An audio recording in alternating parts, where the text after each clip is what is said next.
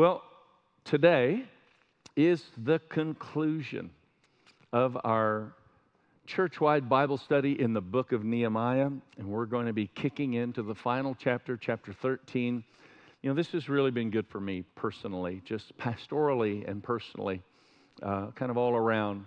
I feel like I've learned so much just in my walk with the Lord, and to learn a little more of the context of that really important book where God is rebuilding walls, restoring His work, and awakening the hearts of the people to explore and experience revival. How many know God in this hour of the Western World Church is rebuilding walls, restoring the work of God. He wants to awaken the hearts of the people that we might walk in a greater spirit of revival. So the very thing we've been studying about, we see a parallel to modern day times. And I thought it was really interesting. I just was impressed to actually share this with you. You know, you hear me say often, our go-to to encourage people to make sure you're consistently in the Word and that you're actually reading the Word. You know, it is amazing the high number of percentage of pastors who've not read the Bible through. That's kind of mind-boggling to me. But also even higher number, obviously, of Christians that just don't read their Bible, or that would say, you know, they read from time to time to come to church, but don't really read or haven't read the Bible through. So we're addressing that and trying to conquer that by encouraging everybody just to get an old-fashioned Bible, start in the book of Genesis, and just every day write the date at the top of the page, and every day turn one page. And in a course of 2.5 years, you're through the Bible. So we've been practicing this as a family for years. I recently started in the Amplified translation as I started over in a new Bible. But yesterday morning, I just encountered the Lord in a remarkable way, and I felt like it was really in alignment with where we're going today. And I want to just point this out to you. First, when I get up in the morning, you know, everybody has their routine of prayer, and it's different for different stages and seasons of life. When you have little kids, if you're a single parent, your prayer time is going to be different than, you know, somebody whose kids are out of the house or old enough to take care of themselves, as our case would be. But in the morning, I just, you know, my routine now in this season of my life is I brew the coffee and I get ready and I just sit down. And before I get to the Word, and I want you to hear this, this is really important. Before I get to Scripture, I want to just take a moment and sit with the author. Don't just read the book, learn to sit with the author. And so I'm just listening to the Lord, and then I'll write maybe a 5-10 word prayer, and I'll just put it up there by the date and put a little prayer. And I'm thinking, if I had 5 generations before me, a great-great-great-grandfather or grandmother that had passed down a Bible that had her prayers, like that would be a treasure to me. I didn't get it, but I'm going to give it. How many know you can give what you didn't get in the kingdom of God? He's a father to the fatherless. He'll awaken that within you and help you leave a legacy. And so I just sat there, and I just felt the Lord was prompting me to pray this prayer. In fact, I've got a picture of my page. We can pop that up. But I prayed the prayer at the top. Lord, deepen our love for you, your people, and your work. It's a pretty simple prayer. And you'll notice on the page, everywhere I read the word heart, I always draw a heart around it because I'm amazed at how much the Bible addresses the heart. Thy word have I hidden in my heart that I might not sin against God. And so I just began to pray that, and I hadn't started reading. I wasn't thinking about today, which is what we're about to talk about. And then I started reading in that text, and it was all about having a heart for God, having a heart for God's people, and having a heart for God's work, as God placed all these skills and abilities in the people. This is in the book of Exodus, where I'm reading my personal journal time. But it's all these skills and abilities that exist within people doing different things. And how beautiful is it that we're the body of Christ, this tapestry of uniqueness. And all of us really coming into the fullness of what He designed us to be is the release of the body of Christ in the earth. And, you know, I just think it's great. You're not going to have the same heart as somebody else. The passion that you have, don't get mad because somebody else doesn't have your passion. You just be faithful to your passion. Your cross doesn't fit their shoulder. I've had to learn that, right? And we want to be just Christ-centered. We're never going to be cause-centered as a church family. You need to know that. We're not going to pick up a cause and suddenly become a cause-centered driving church, because we want to be Christ-centered. There are many causes that really matter to the heart of God. But we want to stay focused on Jesus and the cross of Jesus Christ, win people to the Lord, mobilize them to become the church in their everyday life. And that's what has happened in the book of Nehemiah. And then we see kind of a tragic conclusion in many ways in this Nehemiah chapter 13. So if you'll turn in your Bible, Nehemiah chapter 13. I want to title this last chapter today, Casualties. Casualties speak of the loss of life or the diminishment of life. And the beginning of the word casualty is casual. And so this is an important word, an important concept as we look at it, because if we become casual about that which God desires for us to be intentional, then there will be a diminished capacity to experience what God desires for you to know. Think about what I'm saying. It's in a place of worship like we just experienced, where we said, let's be even more intentional. We're intentional in the moment, and our church worships from the heart. I'm really appreciative of the way of the worship that we have. And we often say, thank God for our worship team. They really lead, and they do, and I'm thankful for that. But thank God for a church family that just really presses in. Because I know there are churches where people just kind of stand, don't really engage. They're just kind of watching the singers. And I know the Lord wants to open our hearts to go to these deeper places and really recognizing what that means, and learn to be intentional about the reading of Scripture. Learn to be intentional about your time in the Word. Learn to be intentional about your time of prayer. Tuesday morning, we come in here for 6 a.m. prayer. And there have been a couple of times, I don't want to embarrass Mama Brown, but I hear her back there. And sometimes on Tuesday morning, I just kind of stand behind her and I just listen to her. She's pulled out these pieces of paper, and she is like, it's like blows to the jaw of the devil. Every time she's declaring, it's just like wham, wham, wham. And I'm just standing there like, yeah, what she said, It's just powerful. Prayer. You understand, prayer really changes things. Do you believe that? Then why don't we pray more? Why don't we engage more in a place of prayer? And not necessarily more, like do more, and God's not going to love you more if you pray more. It's not like that. But God wants to deepen something in our hearts where we become very strategically intentional about the things He desires for us to explore and experience and express in the world in which we live, and the world becomes a better place. We become better at just walking with the Lord when we really become intentional and we choose not to just be casual about those things. And if we are casual about those things, then there are casualties that result. You and I cannot afford to be casual about what the Bible describes as a fight. I know this is not a very sanctified question, but how many of you have been in a physical fight before? Just raise your hand. 2 hands here, all right? If you get in a physical fight, you cannot afford to be casual. Like if you drop your hands, you get in a boxing ring, you just drop your hands and you're casual. It's not going to go well for you. You're in a spiritual battle. Your fight really matters in the rest of our lives. I want you to hear this. Your fight really matters in the rest of our lives. Your fight really matters in the lives of your children. I believe I'm living in some sense of victory from my great-grandmother, Bertha Swilling, who fought to serve the Lord. I believe her prayers, actually, though there was a gap between her before, the legacy was awakened to really serve the heart of Jesus, I believe her prayers awakened something in the atmosphere of my life. And as my mom would, over here, would pray and believe God for me, her prayers connected with her grandmother's prayers, and something in my life began to be awakened, and I came out of drugs. I came off of the nonsense lifestyle that I was engaged in, trying to find some sense of fulfillment. I was medicating with a number of different things to the point of overdose in my life. I am so thankful. This last week I posted on my social media, I figured out my my spiritual birthday was Thursday. That's when I gave my life to Jesus 38 years ago. And I was just like, man, I'm alive. I used to be dead, and I'm alive.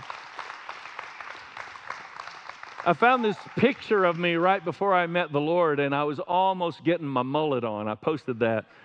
It was just the beginning stages. I wasn't like an OSU coach or anything, but I was working on it. Nehemiah chapter 13, God's people had become casual. They rebuilt the walls. They reestablished the work. The revival had happened. You remember, we read all this together. They actually made public commitments. We are going to serve God. We're not going to intermarry with those that are Gentile and unbelievers. And I mean, all these commitments. We're going to honor the Sabbath. All these public commitments. And then we get into this final chapter, and Nehemiah is absent from the picture in this final chapter. We don't really know how long he was gone, but what we do know is he had political responsibilities with King Artaxerxes. This is where this all started in the beginning of the book. And he gained permission to get free from King Artaxerxes' responsibilities, obligations. He came, he awakened God's people, rebuilt, restored. God was moving mightily. And now he's returned to the king. And this is where we pick up Nehemiah chapter 13, verse 6. Lord, I want to thank you for your word. Through the ages, people have literally died to be able to get God's word to future generations, literally giving their lives, falling under tremendous persecution. And I want to thank you that we have the privilege as kings and priests to enter into the most holy place in the way we read your word. We are doing more than reading a book. We're encountering the author. So would you cause the words of Scripture to spring to life within us? For the Word of God is living and active, sharper than any double-edged sword, dividing soul from spirit, helping us to know the difference. So awaken that, Lord, within our hearts. Even as we read, when we come together like this, we pray in Jesus' mighty name. All the people who are hungry for the Word said, Amen. We'll look at the whole chapter. I'm going to read a lot of it, but we're going to pick up in verse 6. While this was taking place, I was not in Jerusalem. Nehemiah was gone. For in the 32nd year of Artaxerxes, king of Babylon, I went to the king. And after some time, I asked leave of the king and came to Jerusalem. And then I discovered the evil that Eliashib had done. This is the priest. He had done this evil for Tobiah. If you remember in the beginning, Tobiah was Sanballat's cohort in warring against the work of God. Tobiah had married into believers, and yet he didn't believe. And so this is a big theme we see in the book of Nehemiah, and we're going to read it again in a few moments. I want to say to you loud and clear, do not be unequally yoked. The dating world that you and I have in the context of our society will confuse so much of the way you're supposed to walk this out. And just the idea of just dating whoever you meet and feeling romantically inclined, and then you kind of find out if they really do they know the Lord. What you do is you start to fall in love emotionally without ever evaluating spiritually, do they have the foundation upon which a genuine relationship that pursues the heart of God. This is pretty important because you can control who you date. You cannot control who you fall in love with. How many know you fall in love with somebody, you lose your mind? How many of you know somebody who's done it? How many of you yourself have done it? Come to your senses. This was Tobiah, a very dangerous enemy to the work of God, an unbeliever who had gotten in because of an unyoked situation. And it says, the priest had done this evil work for Tobiah, preparing for him a chamber in the courts of the house of God. In other words, he gave him a place of leadership in the house of God. Wasn't even a believer, gave him a place of leadership in the house of God, a place in the chamber. And I was very angry, Nehemiah said. I threw out all of his household furniture. That'd be fun. I threw it out of the chamber, and then I gave orders, and they cleansed the chambers, and I brought back there the vessels of the house of God with the grain offering and the frankincense. I also found out that the portions of the Levites had not been given to them, so that the Levites and the singers who did the work had fled each to his field. Do you understand what's going on here? They had become casual about their worship in the realm of giving. And so those that were supposed to be leading ministry in the gathering of the people couldn't afford to do that work. They had to go get jobs. So casual resulted in casualty even in that regard. Verse 11, so I confronted the officials and said, why is the house of God forsaken? And I gathered them together and set them in their stations. Then all Judah brought the tithe of the grain, wine, and oil into the storehouses. Verse 15, in those days I saw in Judah people treading wine presses on the Sabbath. Think about this for a moment. I'm really tempted to dig into this just a bit, but I'm going to resist that. We're going to talk about this. The most neglected of the 10 commandments is honor the Sabbath. It's crazy. There's not a single commandment in the 10 commandments that you would neglect or ignore, except that. And it's just because sociologically, culturally, there's a paradigm around it that just says, we live in a society that does not accommodate the Sabbath. Well, let me just tell you something. We live in a society that does not accommodate somebody who's married to one man, one woman for life. But we read that in Scripture, so we honor that in His Word, and we live that out. And I mean, this is going to be a deep, deep issue that we're all going to have to navigate through. Tracy and I are really praying into what this is. We had a lengthy conversation yesterday morning. What does this look like?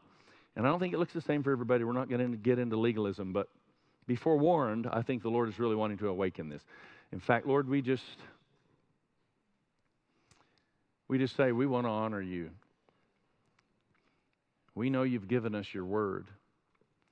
And we know we live in a world that's developed all kinds of ideology that's completely contrary to biblical theology. But here we are gathering under the supreme authority of God as revealed in Scripture. So help us to grow in that. Help us not only to grow in that, but help us, Lord, to lead our children in this so that they don't grow up not understanding some of the most important things, Lord, that you reveal in your word. In Jesus' mighty name. Amen. How many of you are nervous? Let's just be honest. How many of you are nervous after that little spiel? I'm nervous for you and me. In those days, I saw in Judah people treading wine presses on the Sabbath and bringing in heaps of grain and loading them on donkeys, and also wine, grapes, figs, and all kinds of loads which they brought into Jerusalem on the Sabbath day. And I warned them on the day when they sold food. Verse 17, then I confronted the nobles of Judah and said to them, what is this evil thing that you're doing, profaning the Sabbath day? It's not just a bad thing. This is evil according to Scripture. This is wild. Verse 23, in those days also I saw the Jews who had married women of Ashdod, Ammon, and Moab, and half of their children spoke the language of Ashdod. They knew the cultural language and paradigm, but they didn't know the Scripture. It's basically what it's saying here. They intermarried with those who weren't believers, unequally yoked, and it began to affect everything about the cultural paradigm of their hearts and lives. They didn't even speak the right language, and they could not speak the language of Judah, but only the language of each people. And I confronted them, and I cursed them, and I beat some of them, and I pulled out their hair. Holy cow.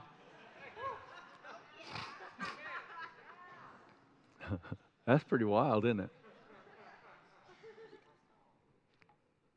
Those are the verses when we don't do expository preaching that you don't read. But like when you're reading each chapter, you need to dive into this stuff. Listen loud and clear. Just because he did that and it's recorded in the Scripture doesn't make his behavior justifiable. His anger is very justifiable. His behavior was a little over the top. I do have two elders who read this and said, we want to implement new procedures. Mr. Howard.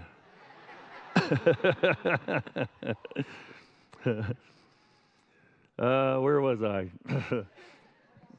Verse 25, confronted them, cursed them, beat some of them, pulled out their hair. I made them take an oath in the name of God, saying, you shall not give your daughters to their sons, or take their daughters for your sons or for yourselves. No intermarrying. I'm going to be involved in these relationships. Did not Solomon, king of Israel, sin on account of such women? Among the many nations, there was no king like him, and he was beloved by his God, and God made him king over all Israel. Nevertheless, foreign women made even him sin. Let's go ahead and we'll read verse 30. Thus I cleansed them from everything foreign, and I established the duties of the priests and Levites, each in his work. Verse 31, and I provided for the wood offering at appointed times and for the first fruits. Wow. So these people had been spiritually asleep. They then became spiritually awake, and now they slowly had drifted back into that space of slumber. You remember the story we've shared a few times. Actually, in Fuel the Fire was when Steve Uppel came and shared this. But it's this couple from Iran, and they were part of a church, and they couldn't worship out loud. They had to hide when they would gather. They had to hide Scripture. Everything about what was going on was illegal. If they were ever found to be worshiping Jesus in the context of their society, they would be beaten. The women could be raped. It was just incredible. They broke out of that. They came to America. They were blown away. Sound systems blaring worship. They were in a room overwhelmed with how freely we can worship. Number one, I just want to say a special thank you to those of you who served. I know we celebrated and said thank you last week, but come on, we live in a country that is free, and we say thank you for that freedom. Aren't you thankful we get to worship the Lord our God? I am so grateful. But over the course of a few weeks' time, these people that had come from Iran, where they were deep in their pursuit of the heart of God that was very hard and difficult to worship the Lord, they began to experience something in the United States of America that's greatly challenging to me and should be greatly challenging to you. After weeks went by, a few months go by, the lady leans over to her husband during a worship service, and she says, there is a satanic lullaby in the Western world church, and I'm starting to get sleepy. I'd rather go back where we were before, so we're spiritually alive even if we're physically in danger. Wake us up, Lord. I want to know the days where my shadow actually carries something of substance of the kingdom of God that we read about in the book of Acts. Like where my presence, because I carry the presence of God, changes the atmosphere of a room, shifts the region spiritually in a climate where people begin to wake up. One of the guys that serves on our apostolic team in the UK this week is sharing they have had 700 in Sri Lanka. This week they have had 700 people, first-time salvations for Jesus. Come on, I believe God's waking up the earth.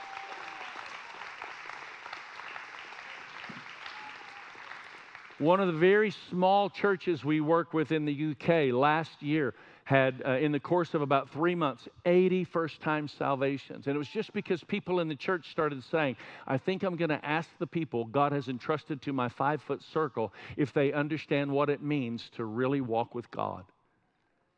If you don't ask, they don't know.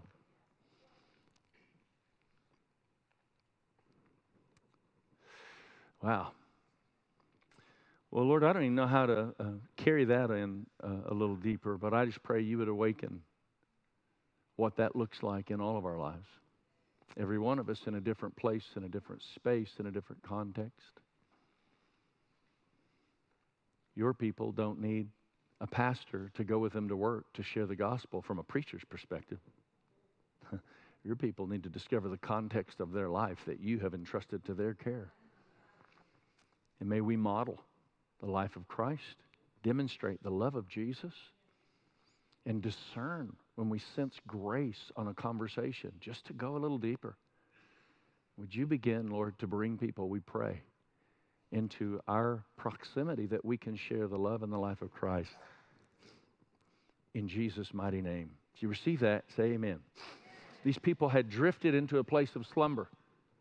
And that's what we're looking at in all this. And Nehemiah is calling them back. And I felt like when I was praying into this, the Lord was just reminding me, do you understand that when gradually finally arrives to something good, finally arrives to something good, suddenly gets the credit? You've been working all these years, and all of a sudden, breakthrough, gradually finally arrived, suddenly steals the credit. That's why it takes about 20 years to become an overnight success. It's true. But equally so, when gradually finally arrives for something bad, suddenly gets the blame. Drift is the problem. Casualty. We must not be casual about the things we're called to be intentional about in our pursuit of God and our love for each other and the way we're walking out our faith. These people stopped serving, loving, giving. They disconnected from the passionate pursuit of that which were the priorities of God. And I believe we need to understand sacrificial worship is a purposeful point of resistance that God has determined to exist within our lives. Sacrificial worship is a point of purposeful resistance. It cost you something to make your way through the rain to be here today. It would have been easy just to say, well, it's raining. It costs you something to get up in the morning and sacrificially devote yourself to read and pray and listen to God. Again, just so important you get it, and we need to understand that sacrificial worship is a purposeful point of resistance to the flesh. How many of you want to live by the Spirit and not the flesh? Then stop letting your flesh tell you when you're going to worship. Stop letting your flesh talk you out of prayer. Stop letting your flesh be in control of your life. Worship is this sacrificial disposition that God has purposed, where we tell our flesh what our flesh is going to do because we're learning to live by the Spirit and not by the flesh. And worship is that. This is why making decisions against yourself, if you will, that's what you're doing. You're making decisions against yourself, and this is something that, in general, we have to learn in life. If you don't learn to make decisions against yourself when it comes to your health, you'll never be healthy. Making decisions against yourself when it comes to your health is about eating right and exercise. I don't want to do it. I don't want to. There's some times with my exercise routine, which is pretty minimal, but there are times that I say, I don't want to do it, like a little baby, like a little child throwing a temper tantrum. I don't want to do it. And I'm like, shut up, you're going to do it. Now we're going to do it twice. Fasting and prayer. Like my body's like, I'm hungry, I want to eat. And I'm like, be quiet or we're going to go another meal. You have to be the adult in the room. That's what you have to do. Like, take responsibility. Make decisions against yourself. In the finance realm, this is called budgeting. I'm not just going to spend money on everything I want to spend money on all the time. You make decisions against yourself. The way you spend your money actually should be a sacrificial expression of worship to God. The way you spend your time should become a sacrificial expression of the way you worship your God. I won't waste my time on things that don't have any kind of eternal value. Everything in my life, even my rest, my Sabbath, my play, has a purpose eternally in the way I'm supposed to be living my life so I can be stronger in the Lord, more devoted to my family, more committed to this congregational family, that we might know the heart of Jesus. This is all of us. This is why Jesus said to find true life, we have to deny ourselves. Do you understand? Deny yourself. Take up your cross. Make decisions against yourself so the kingdom of God can advance. In order for God to be first, you have to not be first. A self-serving perspective always results in the same empty conclusion. It does. Relationally, the more I serve myself, the harder it is on my wife. The harder it is on our marriage. The more I serve myself, the more I serve her, the more I serve my family, the better it is in our relationship. 2 words solve a multitude of marriage problems. Grow up. That's 2 words that solve it. Because it's childish disposition that demands my way. And I want to grow in the Lord and become more like Christ in every aspect of my life. Relationally, financially, vocationally, a self-serving perspective will always result in the same empty conclusion and drift into a place of being casual. We lose sight of the work of God. Being consumed with worldly pleasure robs us of the true treasure of God's kingdom. When I was praying on this and asking the Lord to awaken it in me, I just felt like this is such an important statement. Being consumed, what's wrong with that camera? That's just not right. When did that happen?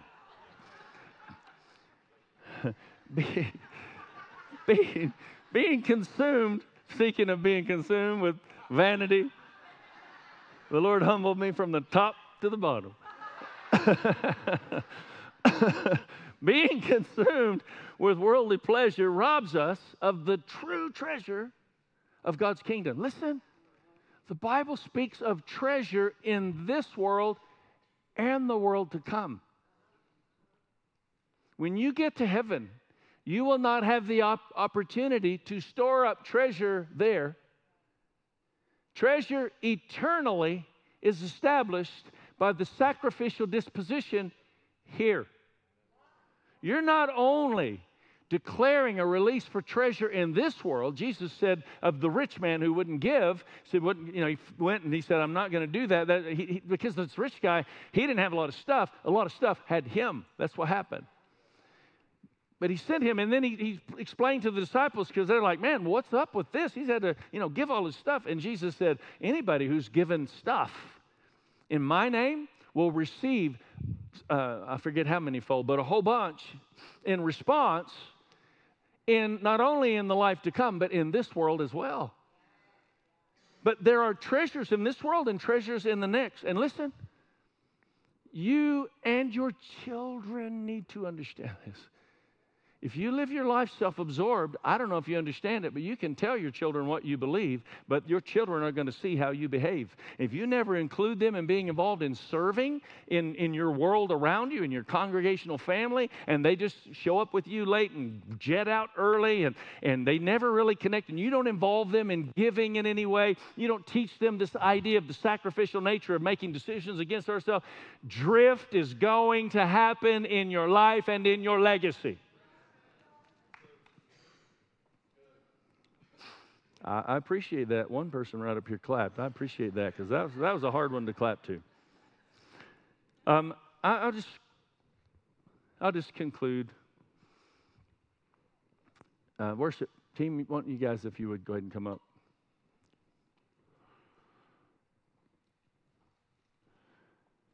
I do want to say what concerns you is a clue to your call. This is a really important concept.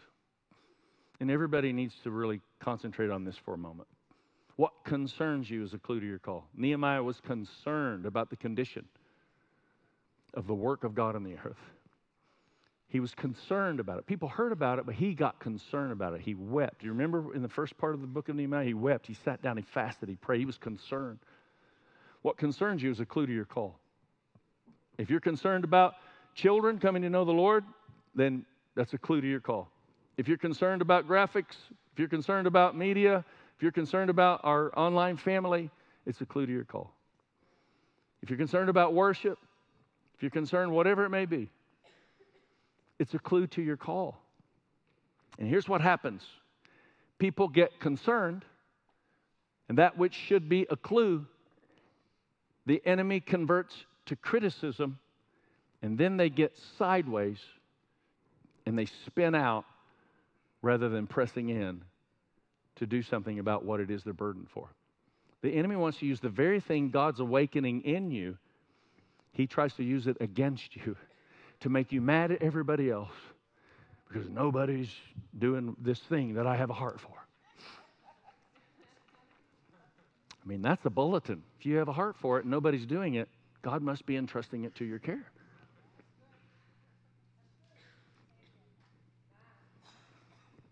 We literally had a family way long time ago. They'd been through so much, and they lived in total poverty. And we loved them forward and did so much to help. They showed up to church, and we had a car parked right about here. This used to be a lawn. We had a car parked here, and everybody came into church, and that car was sitting out there. Really nice, not brand new, but really nice car. In great shape. We had it serviced and looked over and make sure as well. We filled that car up with groceries. And nobody knew what was going on, but in service, at the end of the service, we called that family up and we just surrounded them. We loved them. We prayed for them. And we said, we know you guys have been through so much. We want to give you this car. This car is full of groceries. The car is full of gas. They cried. The church celebrated. It was beautiful. Some of you were here that morning. And we're all on a journey just trying to find our way. But that same family, within 6 months, came to me, and they literally said, sitting in my office, Pastor, I just want you to know we're leaving the church. I want you to know why. This church doesn't have a heart to help those in desperate need.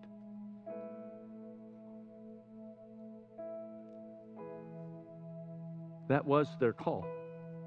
They were to be helped, and then they were to become a part of us having the heart to help even more. But rather, the enemy used the very thing that should have been a tremendous blessing and platform and launching pad to turn them sour against us. I mean, that's a hard one, isn't it? I remember I wrestled with it so much. But God's big enough to handle all of our stuff. Have I mentioned to you how much junk I've carried over the years? Like, I'm not just mad at them for carrying junk. Like, I carried junk. How about you? If you carry junk, just say amen. Come on. We need to be honest about this. Sometimes it's good to just, stop making sure we're not just looking down on somebody to feel better about us. All of us got our stuff. I'm telling you, only Jesus can help you get past your stuff. That's why you've got to learn to make decisions against yourself so your stuff does not have a hold on your life. So this week, take some time. Reflect on Nehemiah's journey. Consider how it applies in your own life. This is your action point. And I want to ask you to repent for anything in your life that's not honoring to the Lord. Any area of neglect where gradually is trying to get in there and create casualty and conclusion, suddenly is going to show up. You're going to give the blame to suddenly when actually it was gradual. Where there's any area of your life you've grown casual, if your pursuit of God is casual, listen, I say repent. Like for real. That's not just, church language. Like really repent. Stop going that way and go a different direction. And when you allow God to awaken your heart, things begin to change. We meet on Sunday morning at 10 a.m. to come in this room and pray. I would invite you. Come early to church on Sunday. Don't just show up on time. Come early. Let's come together and let's pray. Something about that time of prayer releases something to the atmosphere of this room that we're experiencing and enjoying right now. Tuesday morning, 6 a.m., we'll be in this room. I would invite you, sacrificially step into some of these things. I had somebody this last week say, I've been meaning to come to prayer. I keep thinking I'm going to come to prayer, and then my alarm goes off, and I just submit to Satan and don't. No, not what he said, but we were actually joking about the snooze button is the Satan button. How many of you know that's true? Tuesday morning at 6, just come. Help us cultivate an atmosphere that releases God's kingdom and see what that does within your own life. Hey, folks, this all begins by you surrendering to the Lord Jesus Christ as your personal Lord and Savior. I'm not trying to make you religiously zealous. Let's go do great things on behalf of God. Let's surrender our hearts and lives to the Lord and see what He might do through our surrender. That's what this is about. So let's do that.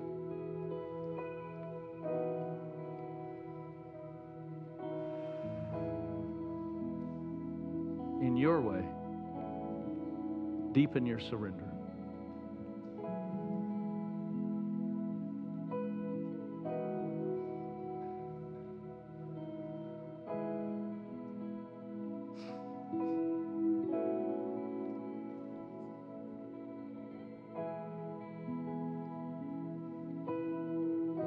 You are so worthy, Lord.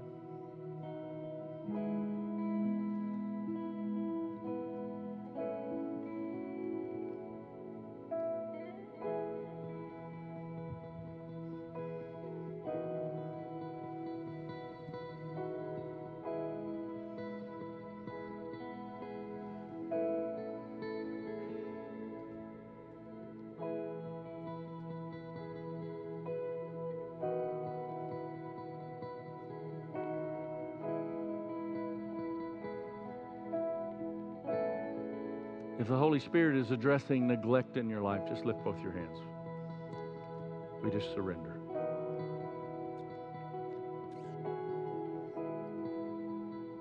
Lord, you're so gracious. You're so loving.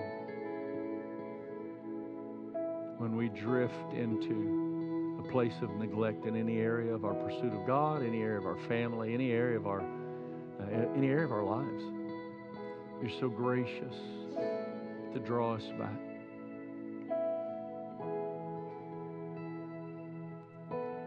So we set our faith in agreement and we say,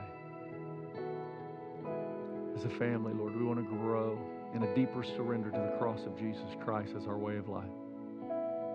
You came, you lived, you died, but you are risen from the grave.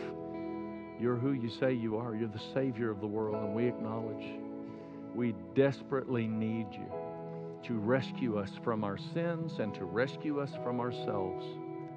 Through the cross of Christ, Lord, we acknowledge you are our King. Come on, if that's your declaration, would you just give the Lord Jesus Christ a standing ovation? Let's just stand to our feet and honor this King and declare, Jesus, you are Lord. You are Lord. Come on, a little deeper. A little deeper. Just coming from a deeper place. Jesus, you are Lord. Thank you, Lord, you are awakening a deeper surrender today. Your kingdom come, Lord. Your will be done on earth as it is in heaven. In Oklahoma City as it is in heaven. In our homes as it is in heaven. Yeah!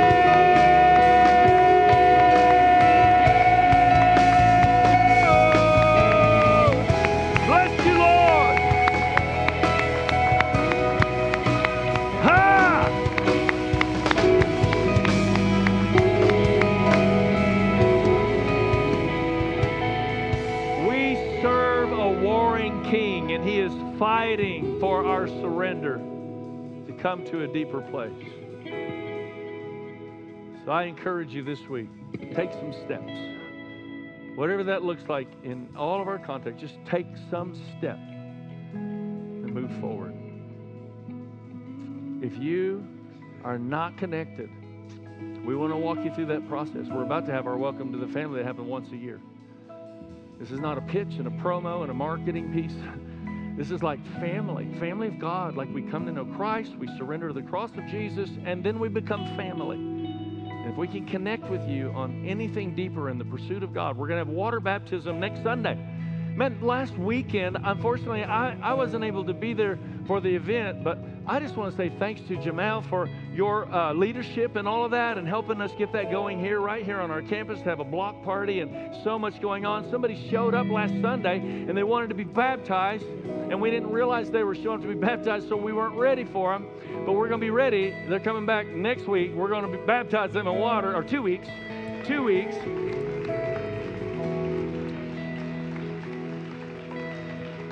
So if you want to be baptized, this is the way to do that. You just fill out a Connect card. We'll follow up. We'll get in touch with you. We're going to have Discover Destiny community group starting in the beginning of the year. We'll start to talk more about that. But if you've not walked through this journey with us, that's what this is all about. It is just about surrendering more fully to Him. So let's take just a moment in worship as our, we just typically conclude this way. It's not the band plays while we're done and we leave. Take what God's awakening in your heart right now, and would you just take all that and let's just worship just for a few moments before we're dismissed and a couple of things to be spoken. Let's bring all that to Him in a place of worship before our King.